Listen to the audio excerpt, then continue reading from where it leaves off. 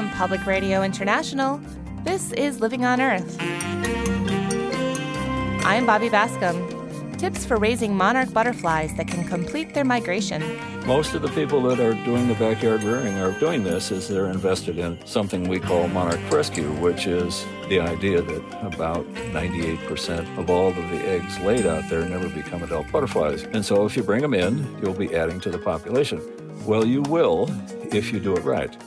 Also, using guinea hens to keep ticks at bay and protect children. They were just coming in with ticks every day on them, and my husband was and I was, and since we've let the guineas go roam around, I haven't seen any ticks on the kids, and my husband, I think, has found one on himself so far.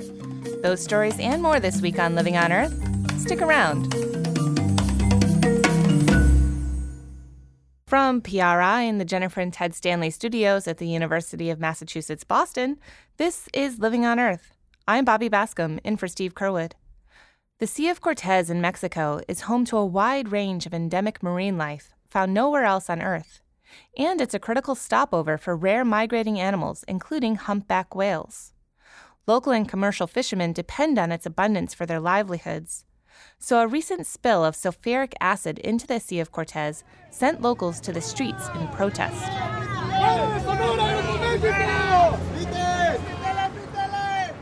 The mining company, Grupo Mexico, was responsible for this spill and several other environmental accidents.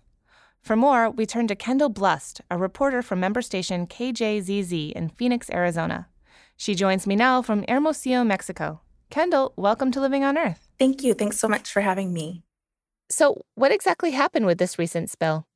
This spill happened on July 9th. There was a failure in a valve between pipes that were transporting sulfuric acid, and they were being loaded on ships there in the port of Guaymas, Sonora, off of the Grupo Mexico facilities, and there was a spill.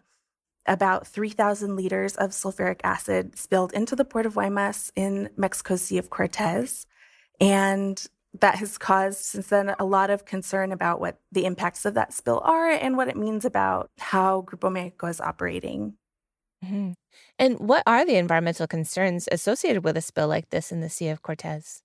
There is a lot of concern about it hurting marine life, it hurting the livelihoods of fishermen who work there, people who live by the sea, and the tourism in the area. What researchers are saying, what experts who have tested the water are saying is that there was an immediate impact in the area where the spill happened. There were some dead fish found, but because of the relatively low amount of acid that spilled and the large body of water that it spilled into, it was diluted pretty quickly, and there's little expected consequences to come from this. So the pH levels of the water, which is the main concern, that they'll become acidic when acid spills, they went back to normal levels within a day or so. This is not the first time that Grupo Mexico has come under fire for spilling toxic chemicals into the environment. Can you tell me a bit about the history with this company? Absolutely. This spill itself, of course, has people worried. And, seeing a video that came out a couple days later and seeing, white stuff spewing out of these pipes makes people worried. But what is more concerning isn't this specific spill, but sort of the continued pattern. And it's almost 5 years to the day when a much larger spill happened here in Sonora in August 2014. When about 11 million gallons of copper sulfate acid solution spilled from Grupo Mexico's Buena Vista copper mine in Cananea, Sonora.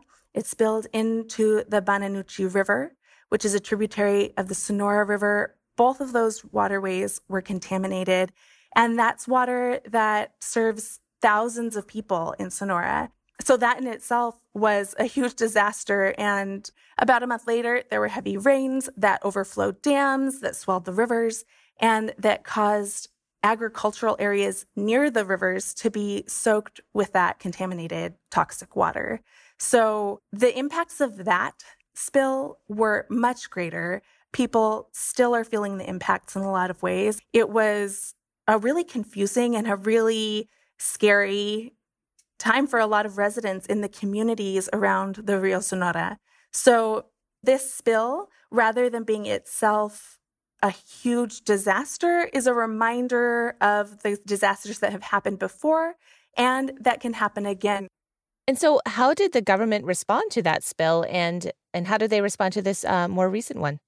Yeah, at the time in 2014, the government's response was a big concern for a lot of people. In the years preceding that spill, they had not been carrying out investigations. And once the spill happened and they started doing investigations, they found a lot of things that were going wrong at the mine. In this case, both Profepa and Mexico's environmental agency, Semarnat, have been investigating this case since the day after it happened. They've made visits and, in fact, have closed partially those facilities on a temporary basis because they found that Grupo Mexico did not have the proper environmental authorizations or permits to be carrying out some of its activities at that facility. And so I think the question for a lot of people is, why are these things found after the fact?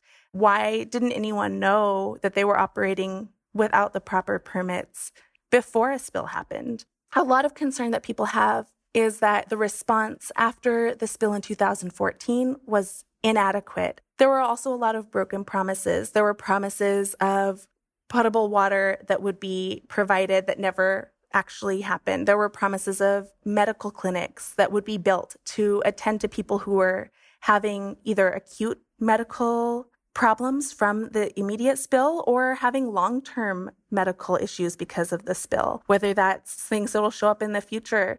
Heavy metals can cause cancer, and a lot of people don't know what kinds of contaminants they might have come into contact with.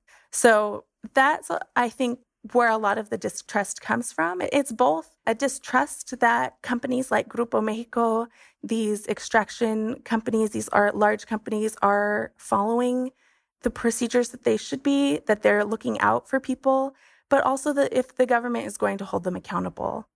So people have that on their mind now during this current spill and are pretty upset from what I gather. Absolutely. There's a distrust that there's anybody looking out for them. And because of that, a lot of people at protests and, coming on to news media here are saying that they want to see Grupo Mexico completely expelled. They want their concessions here in Mexico, not just in Sonora, in Mexico, to be revoked. And one woman I spoke with yesterday about the closure of the facility said that that's just not enough. It's not enough for her, and it's not enough for a lot of protesters and a lot of people who are concerned about their communities to close one facility on a temporary basis. They want to see that this kind of thing won't happen again. And the president has said that Grupo Mexico won't have any special offers, they won't get any special deals, and that they're going to hold them accountable. But he's also said he wants to hear from Grupo Mexico. He wants to know all the facts, and they need to protect jobs that are created by Grupo Mexico's mines and other operations. So I think it's a very open question of what will happen. I think asking for Grupo Mexico's concessions to be completely revoked, it's a big ask. And I think we don't know yet what's going to happen, but it's certainly a question both on the minds of local residents and clearly on the minds of government officials. Kendall Blust is a reporter with the NPR member station KJZZ. Kendall, thank you so much for taking this time with me. Thank you, Bobby.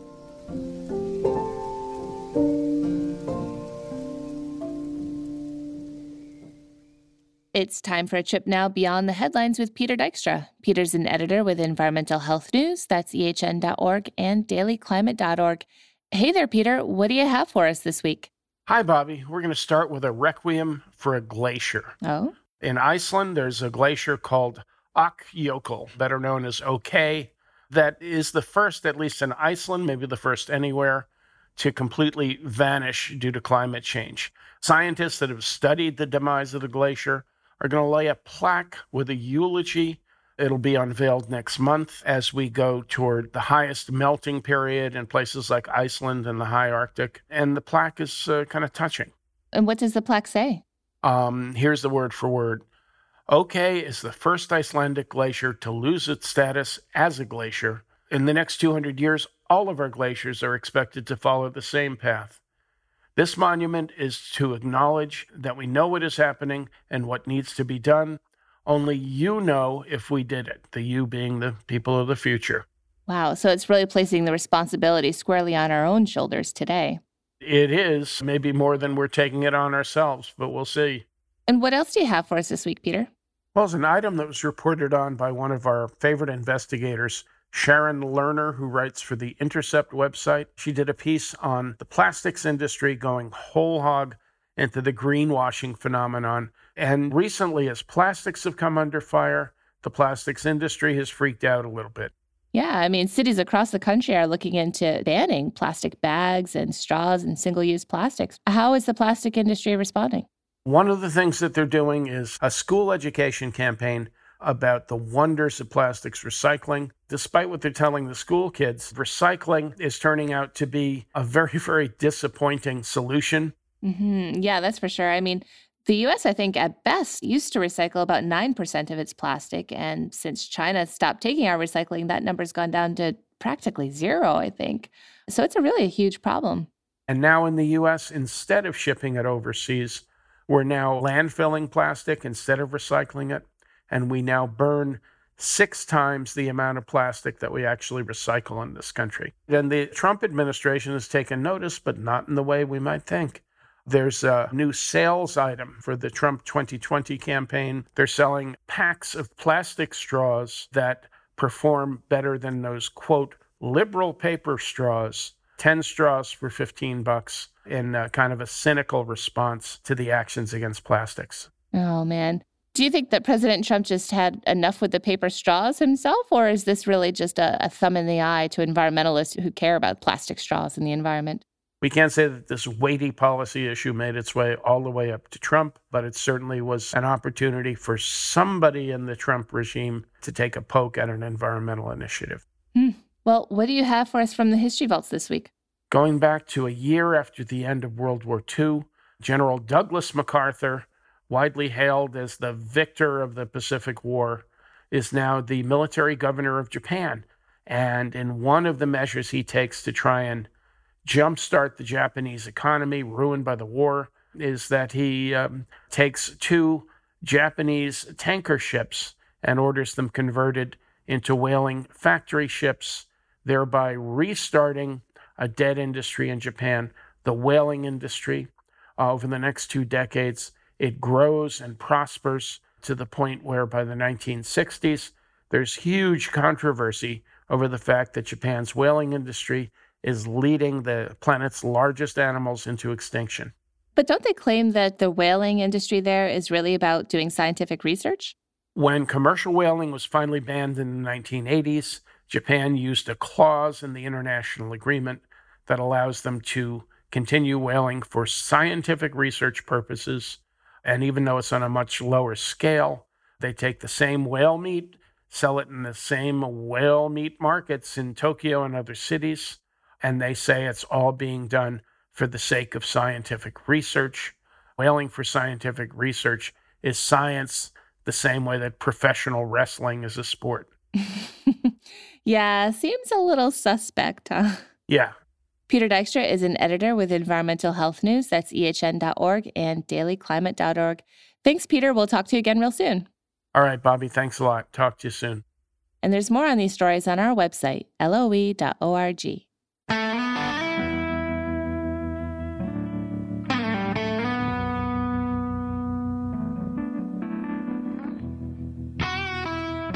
Coming up, tips for raising monarch butterflies this summer. That's just ahead on Living on Earth. If you like what you hear on Living on Earth, please join us with a gift of $5 or more. Just go to loe.org and click on Donate at the top of the page. And thank you.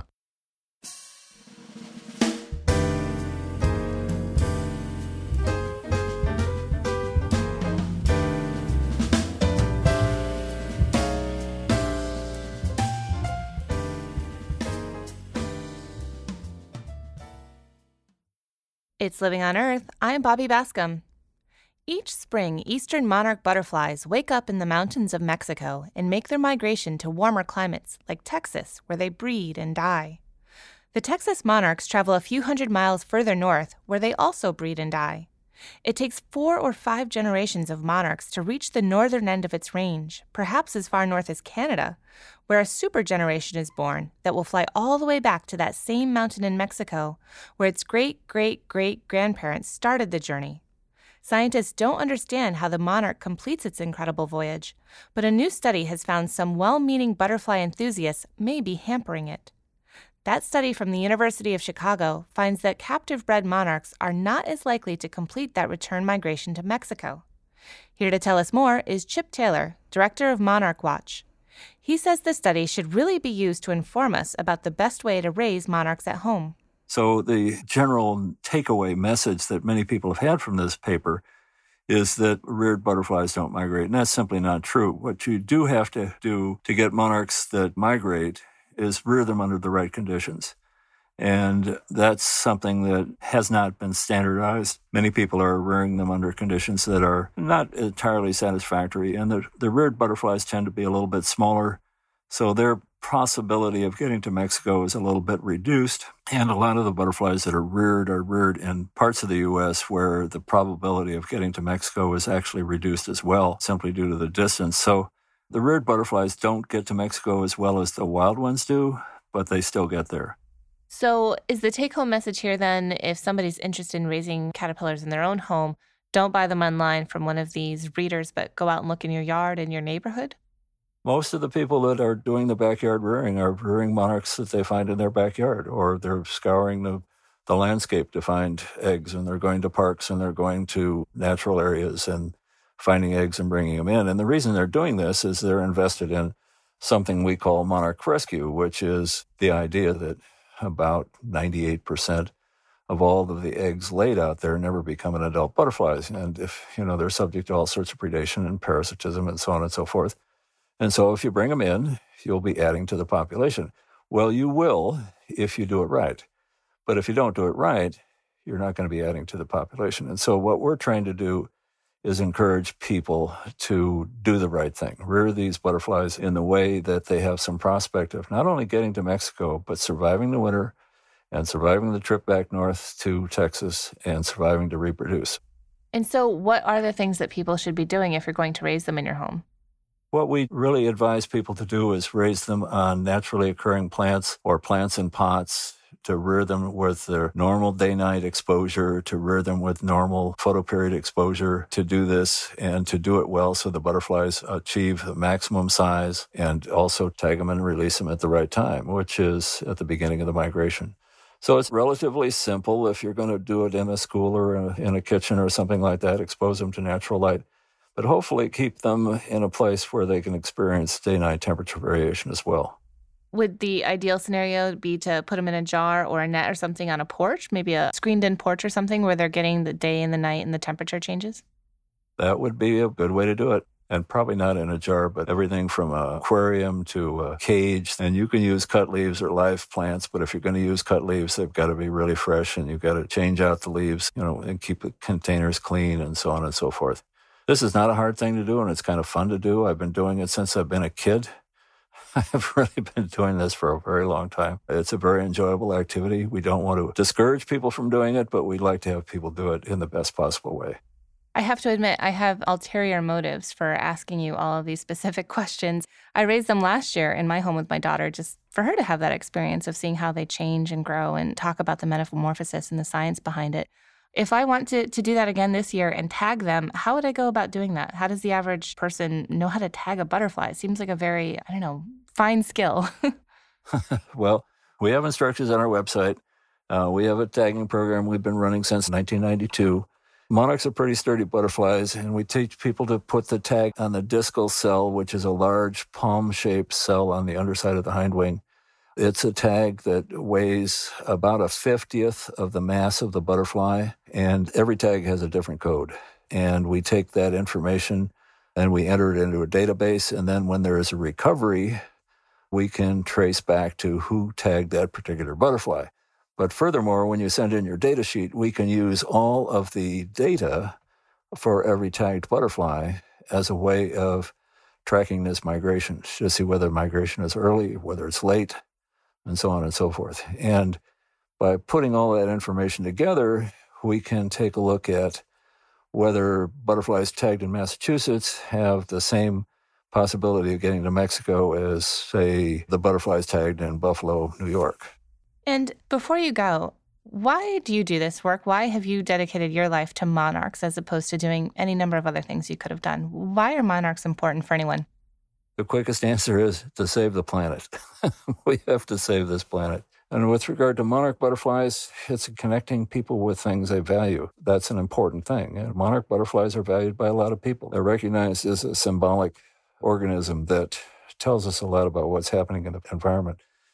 And, if we can connect with something that's of value that will probably be lost, then maybe we can get people's attention. Chip Taylor is director of the Monarch Watch. Chip, thanks for taking the time with me. Well, thank you. Appreciate it being on.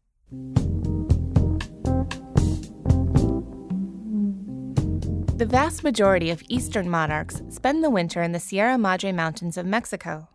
But western monarchs, those that migrate west of the Rocky Mountains, overwinter on the coast of California and fan out from there across the west each summer.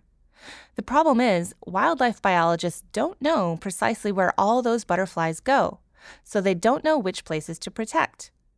To figure that out, some western monarchs are being captured and tagged so biologists can track them. But how do you tag the delicate wings of a butterfly? Very carefully, as reporter Rachel McDonald found in 2007 when she tagged along with biologists in the town of Pacific Grove on Monterey Bay.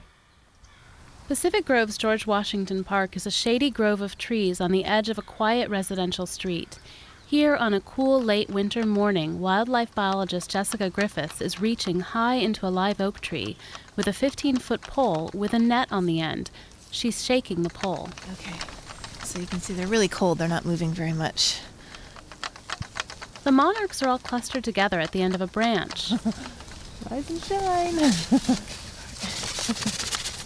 Griffiths shakes the butterflies into the net and then lowers it, and with the help of a volunteer, carefully pours the insects into a paper bag. Griffiths instructs the 6 volunteers helping her tag monarchs today. That'll be the out bag. They're sitting on folding chairs in the middle of the forest. Each pair has a bag full of untagged butterflies and another bag for tagged ones. Female. One at a time, intern Jen Olson takes a butterfly out of the bag, identifies it as male or female, then gently attaches a tiny fingertip-sized sticker to the underside of its wing. She's careful not to touch the top part of the wings where delicate, brightly colored scales could be rubbed off. Another volunteer notes the insect's gender on a data sheet.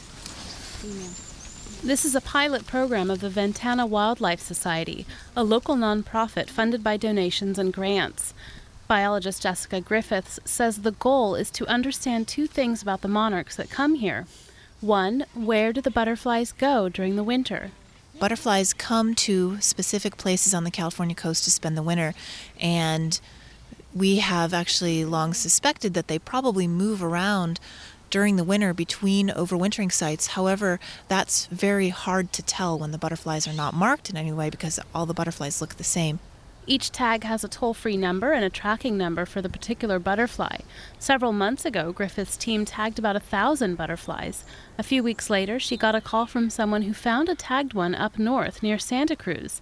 Another was found in Big Sur, more than 40 miles south of here.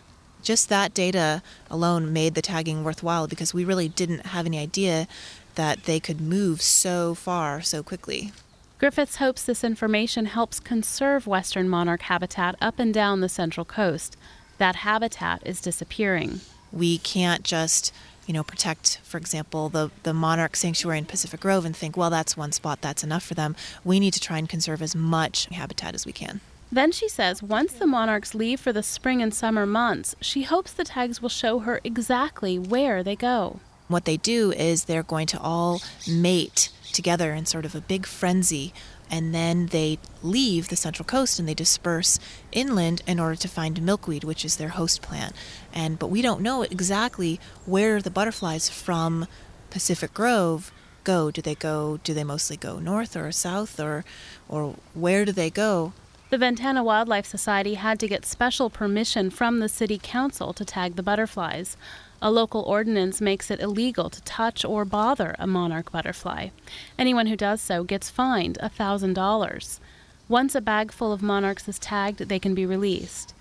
The team puts bags of butterflies in the sun on folding chairs so they can warm up.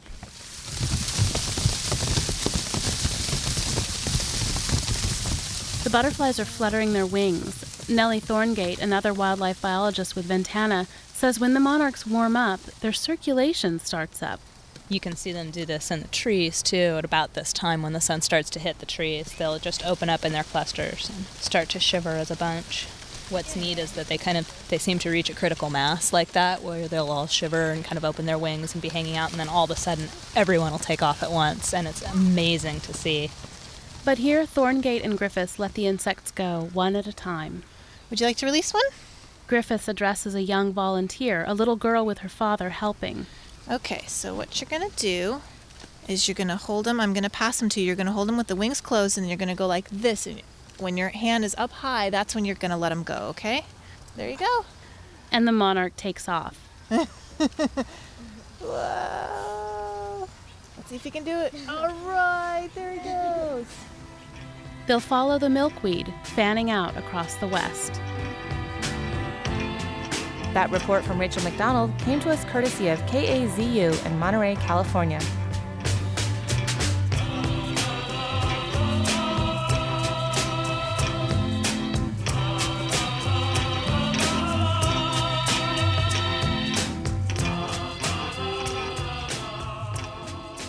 Well, tagging monarchs and calling in when you find a tagged butterfly is one way to help the iconic species. Another is to plant a pollinator garden and be sure to include native milkweed, the only plant monarchs will lay their eggs on. As Mark Seth Lender, our explorer in residence, explains, a garden planted with the right intentions, even one no bigger than a couple of parking spaces, can make all the difference in the world. On a mulberry tree, the last one standing on Mulberry Point, monarchs have gathered for the night. They rest like a living coat, flexing their magnificent arms sleeved in wings.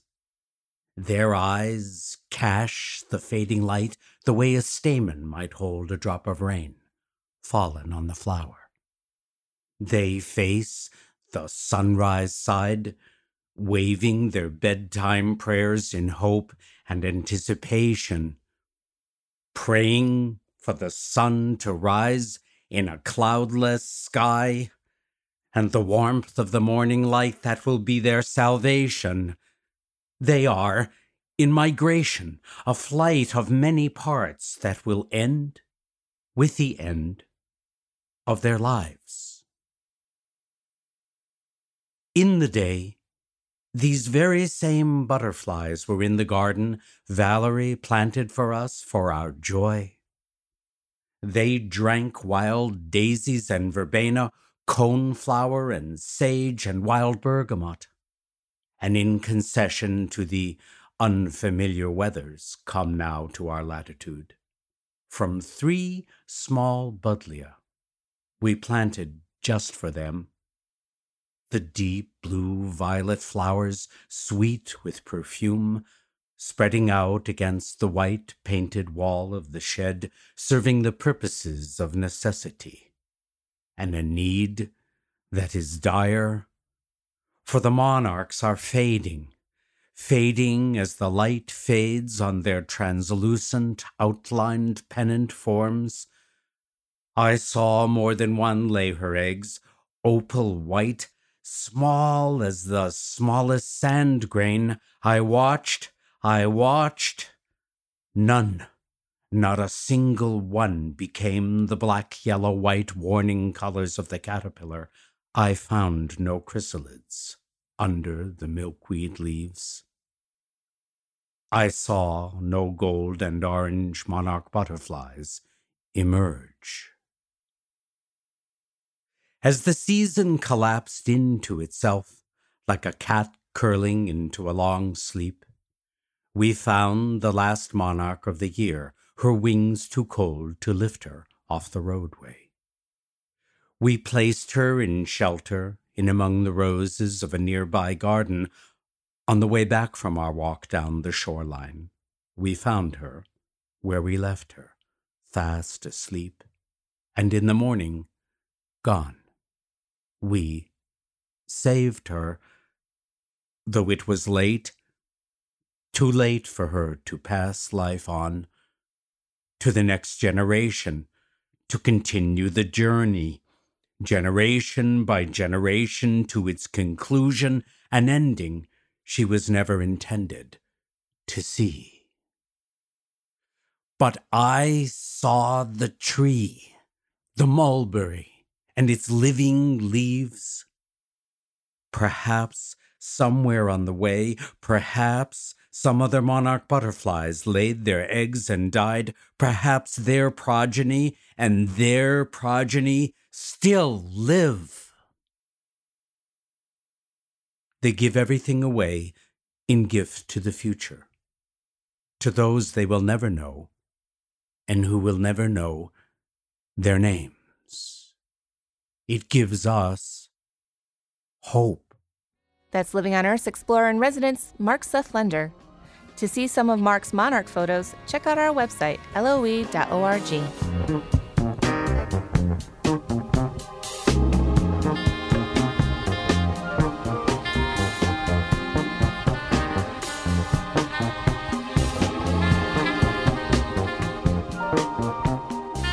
Coming up, summer camp. Why it's important for children to spend time in nature and how to make it more accessible. That's just ahead on Living on Earth. Support for Living on Earth comes from Sailors for the Sea and Oceana, helping boaters race clean, sail green, and protect the seas they love. More information at sailorsforthesea.org. It's Living on Earth. I'm Bobby Bascom. Summer camp is a long-standing tradition in the United States. It's a way for kids to take a break from academics and connect with nature. Today, there are thousands of camps across the United States, from day camps to specialty sleepaway camps. Activities range from the traditional canoeing and archery to building robots or painting birds. Here to tell us more about summer camp and the role it plays in the lives of children is Tom Rosenberg, President and CEO of the American Camp Association. Tom, welcome to Living on Earth. Thanks, Bobby. It's a thrill to be with you. So summer camp in the United States has a pretty long history from what I understand. Can you tell me a little bit about that? When did summer camp get started here?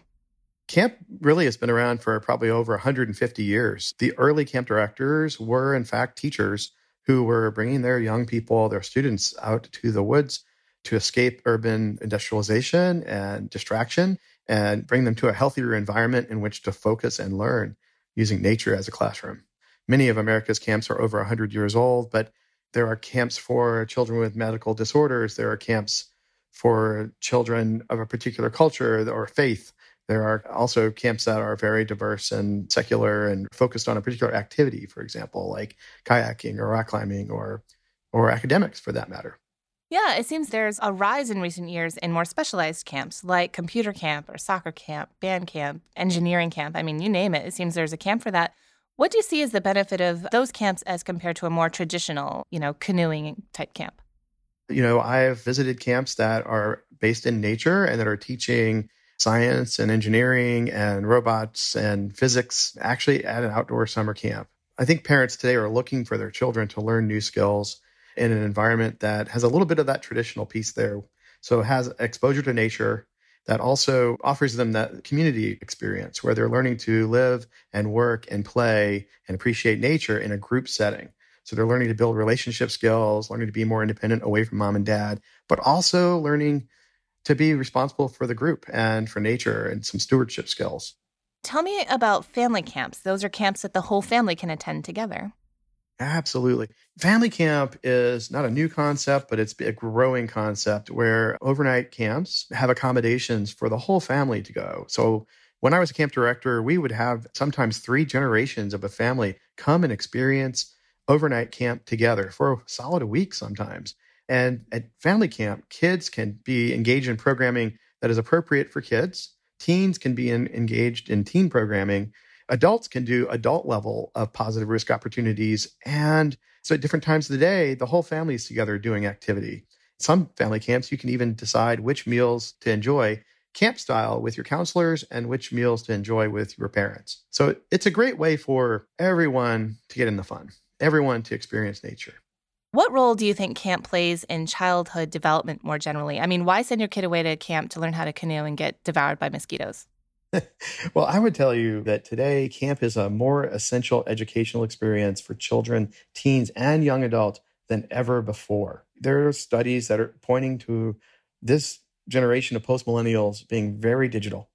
And they're developing the majority of their relationships digitally, and they're communicating primarily in a digital fashion.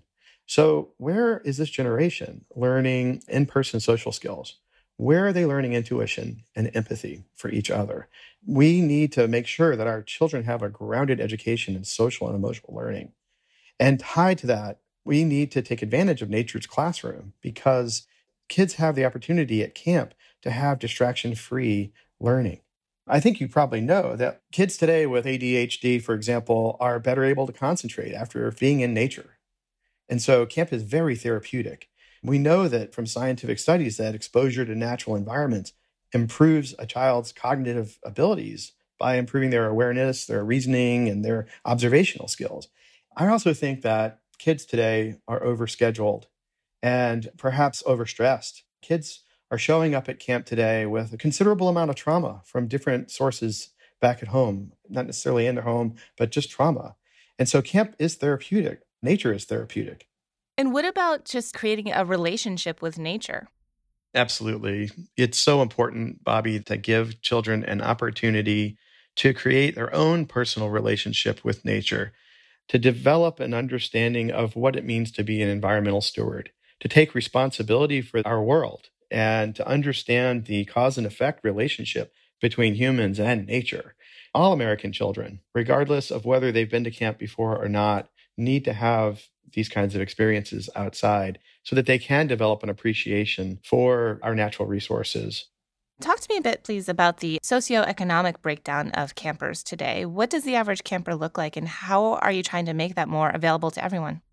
The average cost of a week-long day camp ranges from $100 to over $500 for a week. The cost of an overnight experience, that price can vary from under $200 from a highly subsidized camp to over $1,500 a week in a very expensive setting. 93% of American Camp Association accredited camps offer some form of scholarship, but it does take a good bit of work on a parent's part to find a camp that offers the resources or resources that help them get to the camp of their choice. We are trying to make camp more accessible. I'd say today in American Camp Association accredited camps, over 30% of campers and seasonal staff are from a diverse background, but we're working every day to make more parents aware of camp and the benefits it offers their children, as well as ways to make it a more equitable experience for all. Do you yourself have any favorite camp experience that you look back on fondly? Well, that was the moment that I decided I was going to, dedicate my life to camp. I had many wonderful experiences as a camper in camp, but probably my most favorite memorable experience out in nature was I had the opportunity to spend my summer leading first-time backpacking trips for boys and girls into the Appalachian Mountains. And there is nothing like showing the wonder and rigor and challenge of backpacking to, tweens who are doing it for the first time. There's nothing like that. That experience really reinforced for me why I wanted to lead camps so that I could help generations of kids embrace nature and embrace community and embrace learning outside. Camp is such an inspiring experience in different ways for different people. So it has been and always will be that place that I go to become recentered, to be more mindful, take a deep breath, and think about how I think and about what inspires me about today and tomorrow. Tom Rosenberg is the president and CEO of the American Camp Association. Tom, thanks so much for taking this time with me.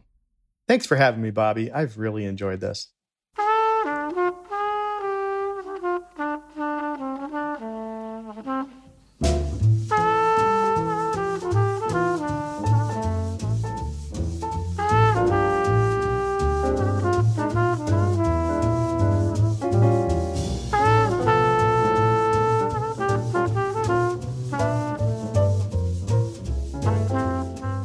height of tick season, which means if you spend any time in the woods, you might become a meal for the tiny bloodsuckers.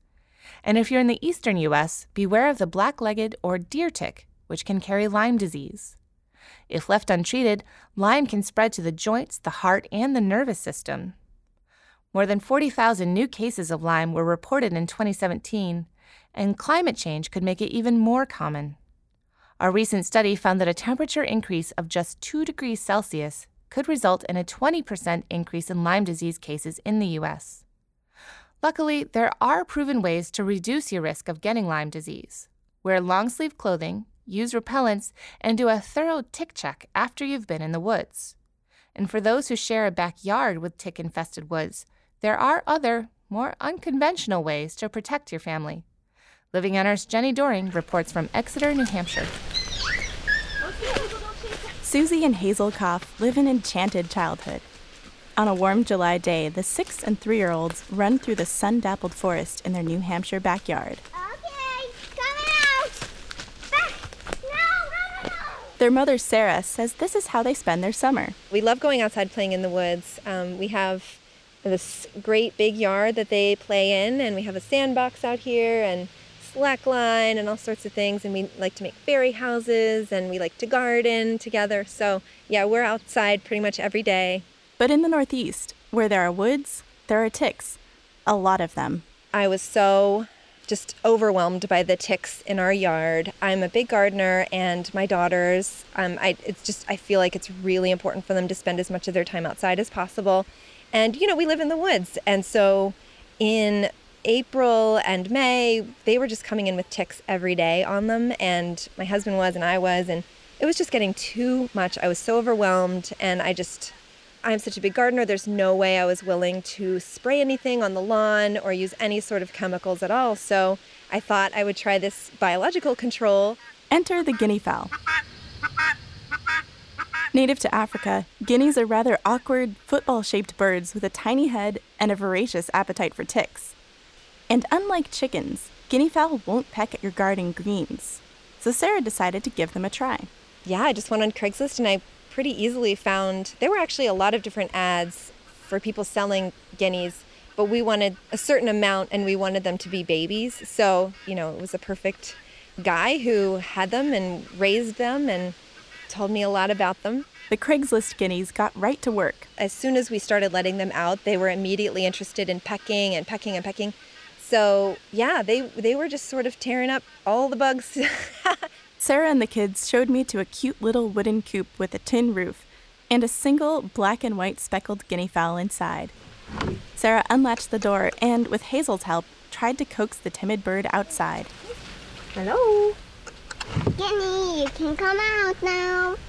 What are they doing there? Is it pretty scared? Well, you know what? They've always been scared of us. They've always been scared. They're not pets. Yeah. They're sort of wild animals that you just have. There you go. Uh-huh. That's it. The guinea sprints down the coop's ramp and straight into the forest. I don't think he'll go very far. He doesn't usually go very far. Yes, there he is. And we could also give him some scratch. You want to give him some scratch? Hey, come on and eat it! You're not eating it! Why just the one?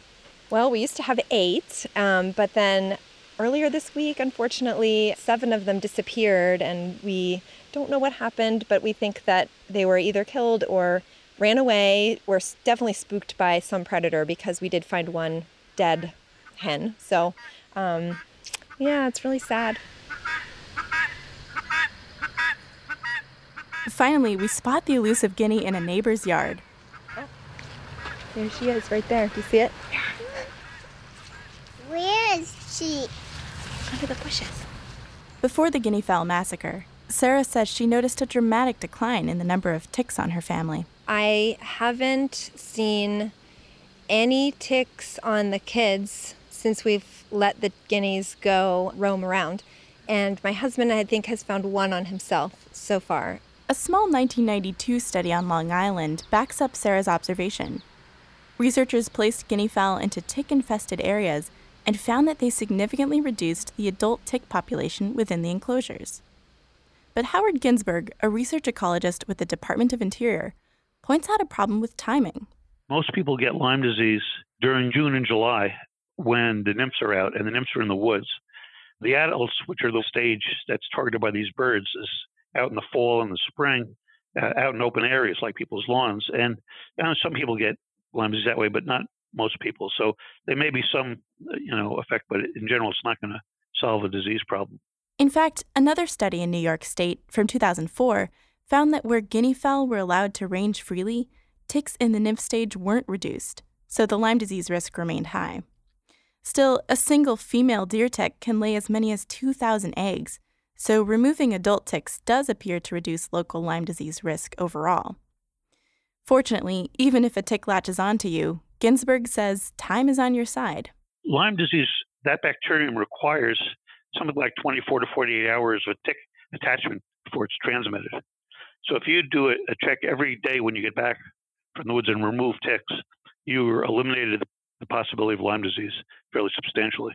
And if you do find a tick embedded in your epidermis, the best way to remove the tick is to just take fine tweezers and just grab it as close to the skin line as possible and slowly pull it straight out. Then take some rubbing alcohol and clean the bite thoroughly.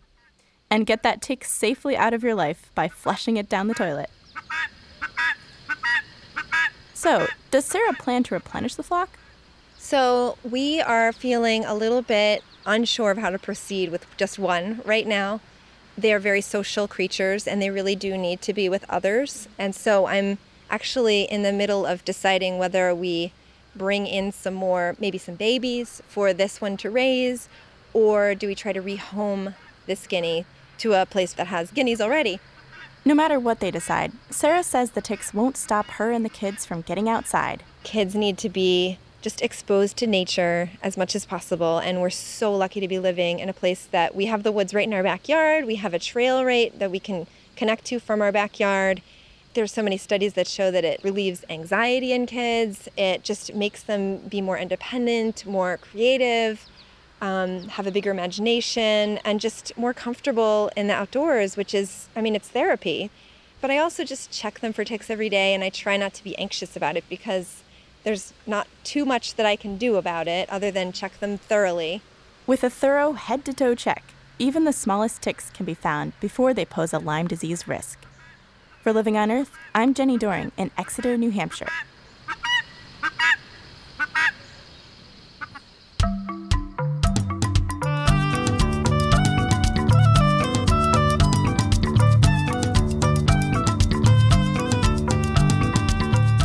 Now, guinea fowl have a reputation for being pretty dumb, bird-brained, you might say.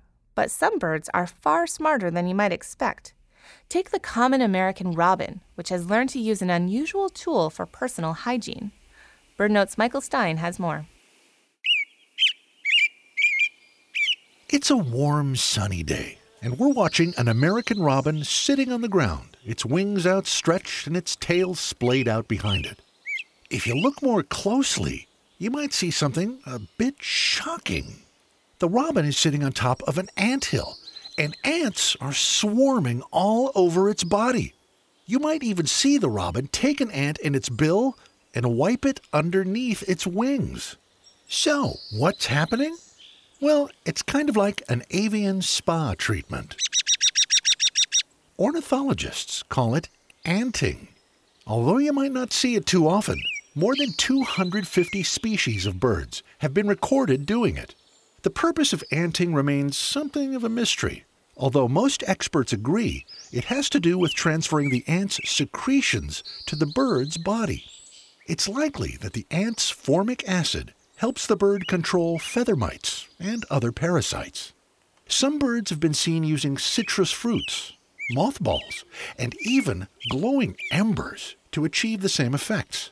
One clever bird, a rook, the British cousin of the American crow, even learned to strike a match, then touch the hot tip under its wing. Talk about a hot spa treatment. I'm Michael Stein. For pictures, flit on over to our website, loe.org.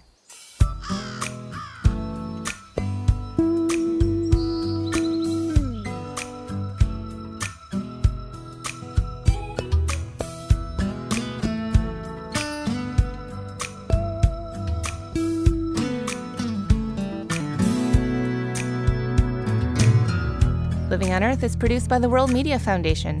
Our crew includes Naomi Ehrenberg, Diego Arenas, Paloma Beltran, Thurston Briscoe, Jenny Doring, Jay Feinstein, Marilyn Hajiameri, Don Lyman, Liz Malloy, Ainsley O'Neill, Jake Rigo, and Yolanda Omari. Tom Tiger engineered our show. Allison Larish-Dean composed our themes.